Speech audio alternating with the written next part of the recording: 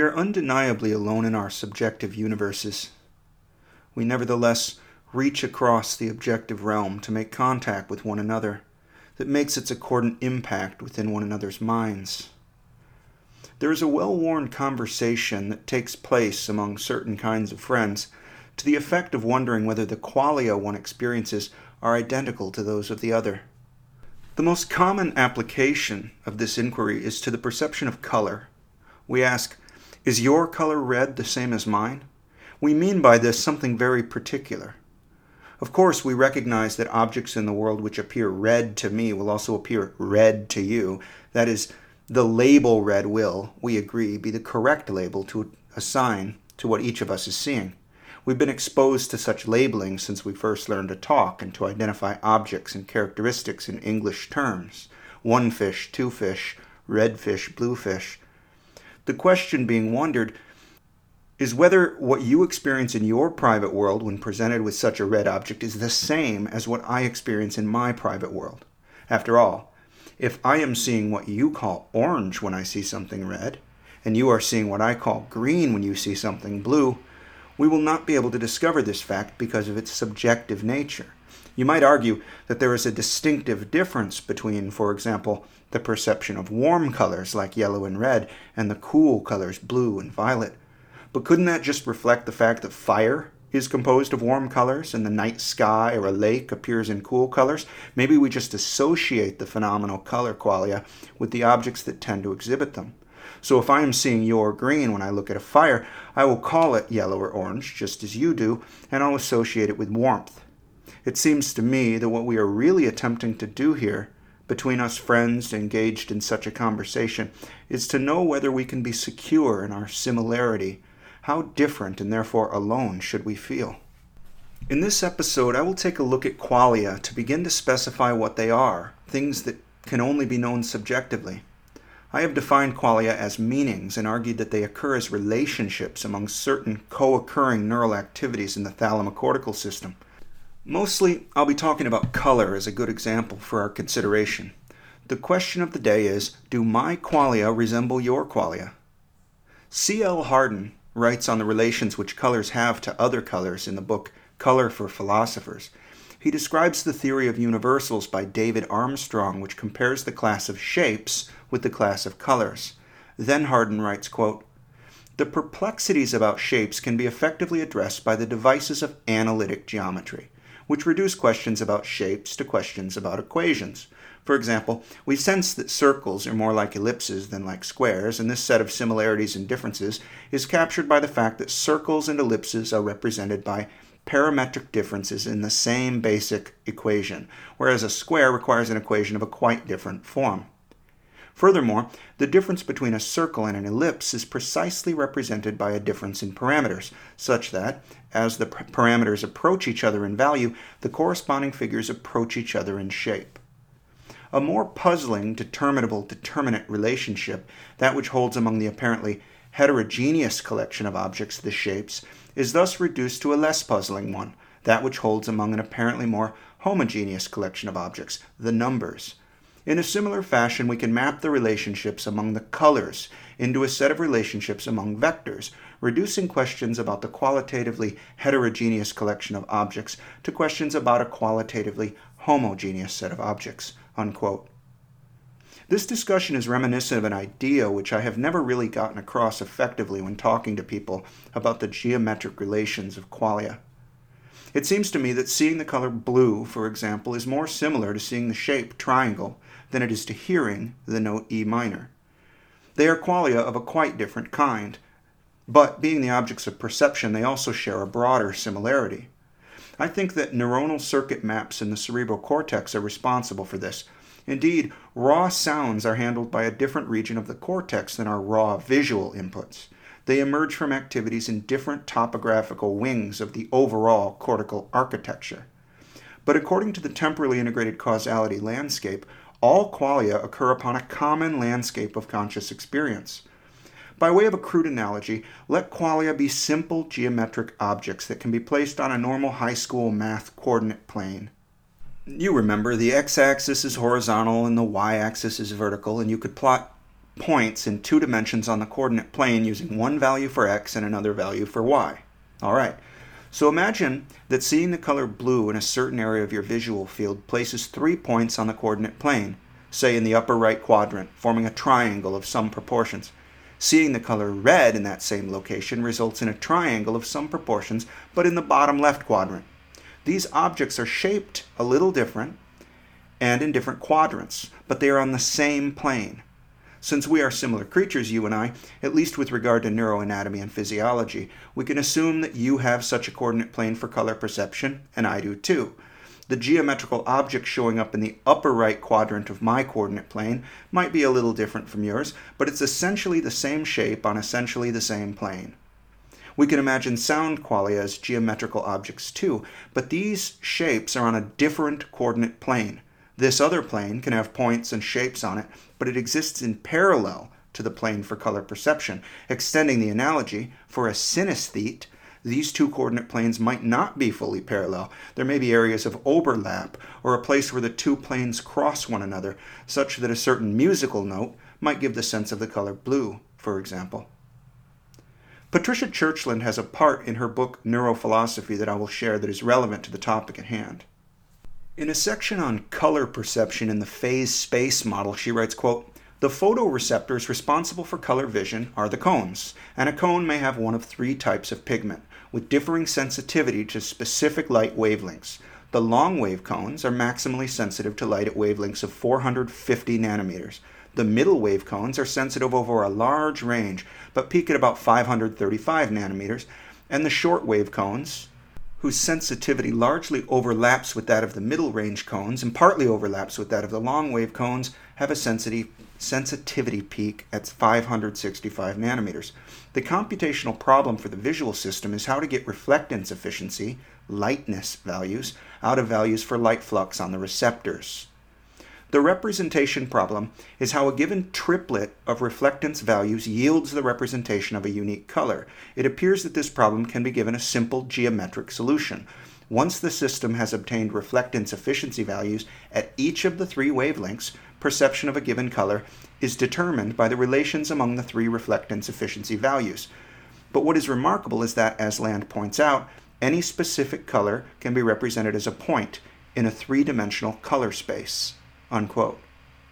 Remember, the currency of the nervous system is the action potential. Nothing about the stimulus itself is carried into the brain. But there are 3 different cone-type signals that can be used by the thalamocortex to manufacture the color qualia. Just as circles and ellipses are more similar than circles and squares, so orange is more similar to red than it is to blue, and all of the relationships are ultimately geometric. What might this imply about the resemblance of your qualia, given a stimulus, and my qualia, given the same stimulus? For you, the geometric adjacency between orange and red, as opposed to blue, stands in the same relationship as that geometry occurs for me. Thus, the meanings are the same. But that does not mean that I am experiencing the same phenomenon as you are. The same proportion, the same geometric relationship, certainly, but not necessarily the same precise qualia. Imagine a species of blind moles which emit 3 different frequencies of sound for the purpose of echolocation. Perhaps the 3 different frequencies serve to provide textural information about objects in the environment due to differences in their degree of penetrance and transformation before being heard by the mole's 2 ears. As I have described in a previous episode, the brain can distinguish positions in space because of the delay in arrival of the sound between the left ear and the right. Isn't it possible that the mole could experience a vision-like representation of its environment, complete with 3 dimensions of color? The color qualia, in this case, would have nothing whatever to do with photons. Instead, the color would correspond to the echo characteristics given by the 3 different types of vocalizations. You see, the relationship between color qualia and light in the environment is completely arbitrary. Color qualia are emergent from a neural arrangement. To ask whether an object in the world is actually blue in color is like asking whether a certain odor is blue in color, or a texture, or whether the sum of 2 numbers is more or less red than their subtraction.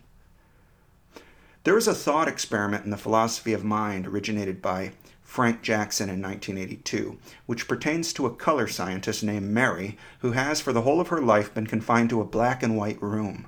Jackson writes, quote, "Mary is a brilliant scientist who is, for whatever reason, forced to investigate the world from a black and white room via a black and white television monitor. She specializes in the neurophysiology of vision and acquires, let us suppose, all the physical information there is to obtain about what goes on when we see ripe tomatoes or the sky, and use terms like red and blue and so on. She discovers, for example, just which wavelength combinations from the sky stimulate the retina and exactly how this produces, via the central nervous system, the contraction of the vocal cords and expulsion of air from the lungs that results in the uttering of the sentence, "The sky is blue." What will happen when Mary is released from her black and white room or is given a color television monitor? Will she learn anything or not? It seems just obvious that she will learn something about the world and our visual experience of it, but then it is inescapable that her previous knowledge was incomplete. But she had all the physical information, ergo there is more to have than that, and physicalism is false. Clearly, the same style of knowledge argument could be deployed for taste, hearing, the bodily sensations, and generally speaking for the various mental states which are said to have, as it is variously put, raw feels, phenomenal features, or qualia. The conclusion in each case is that the qualia are left out of the physicalist story, and the polemical strength of the knowledge argument is that it is so hard to deny the central claim that one can have all the physical information without having all the information there is to have, unquote. Jackson's argument, which he marshals to support the conclusion that consciousness is epiphenomenal or non-functional, fails to convince me. It looks to me as if he is making the simple observation that knowledge refers to objective facts. There is a degree of ambiguity, however, when Jackson says that Mary acquires all the physical information there is to obtain about what goes on when we see ripe tomatoes or the sky, and use terms like red and blue. The ambiguity is with regard to knowledge. We can have more than one kind of knowledge. For example, I can know that I have children, which is an objective fact, but I can also know that I love my children, which is a subjective fact. A distinction must be made between all things physical and all things objective. Mary has all the physical information, but if she learns something new about color when she sees it for the first time, then, Jackson argues, she has learned something which is not physical. Therefore, subjectivity is not a property of physics. The problem is that when you read Jackson's argument, it is implied that the knowledge accrued by Mary in her black and white room is of an objective kind. This is implied because she is a specialist in the neurophysiology of vision, and we do not normally specialize in subjective knowledge. A specialist on Parkinson's disease is not expected or even encouraged to learn what it is like to exhibit tremors herself. But in order to make the thought experiment do its true work, we have to include all physical knowledge, objective or otherwise. We must accept that either subjective knowledge is a subset of physical knowledge or it is not. And if it is not, goes the argument, then consciousness cannot exhibit causality in the physical world. So the bit about acquiring all the physical information there is to obtain has to do some really heavy lifting. In Consciousness Explained, Daniel Dennett, who calls the case of Mary a bad thought experiment, says, quote, "Mary has had no experience of color at all, and so, at that special moment when her captors finally let her come out into the colored world, which she knows only by description and black and white diagrams, it seems just obvious, as Jackson says, that she will learn something. Indeed, we can all vividly imagine her seeing a red rose for the first time and exclaiming, 'So that's what red looks like.' And it may also occur to us that if the first colored things she is shown are, say, unlabeled wooden blocks, and she is told only that one of them is red and the other blue, she won't have the faintest idea which is which until she somehow learns which color words go with her newfound experiences." That is how almost everyone imagines this thought experiment. Not just the uninitiated, but the shrewdest, most battle-hardened philosophers. Only Paul Churchland has offered any serious resistance to the image so vividly conjured up by the thought experiment of Mary's dramatic discovery. The image is wrong. If that is the way you imagine the case, you are simply not following directions. The reason no one follows directions is because what they ask you to imagine is so preposterously immense you can't even try. The crucial premise is that she has all the physical information, unquote. Jackson's argument is circular. It hinges upon the implied claim that subjective knowledge is not physical knowledge, then claims that this is evidence that subjectivity is not physical. Looked at in this way, his starting premise is the same as his ending conclusion. If the thought experiment were laid out so that she had all objective knowledge, which is the way that most of us read the thing the first time through, then of course she learns something new when she sees color for the first time. She learns what it is like for her to see a color. Suppose you were an expert on a particular poet. You knew all their work. You have memorized every line they have ever written. You've studied their personal correspondence, and you know their life story from childhood to old age and the circumstances of their death. Could you know all there is to know about the poet? No, forget that. How about having all the knowledge of a particular poem? One poem. If we mean objective knowledge, then it's at least conceivable. But if we mean all knowledge, we are getting to a level of godlike omniscience. What was it like for one Seymour Levitz to have experienced the reading of the poem at the dining room table of his childhood home on Hillsbury Street in Newton, Connecticut on August the 4th, 1971? How about if young Seymour had read it an hour earlier? What would that have been like? When he read it aloud, what did it sound like to the parakeet in the next room? This catalog of knowledge would have to include all possible conscious experiencers in all possible frames of mind across all possible times and places. Together with all of the objective knowledge, you would have to have all of the subjective knowledge. That's a lot to ask of a poetry expert, and Jackson is asking an awful lot of poor Mary. So sadly, Mary hasn't learned anything new upon seeing color for the first time. This is for the same boring reason that God would not learn anything if he came to earth as the son of a carpenter. He already knows everything. So there.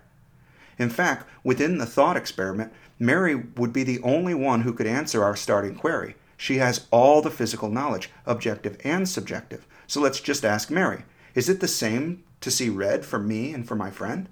What about for bats? Do they see red? What about this Egyptian fruit bat? What about that Egyptian fruit bat? Him too?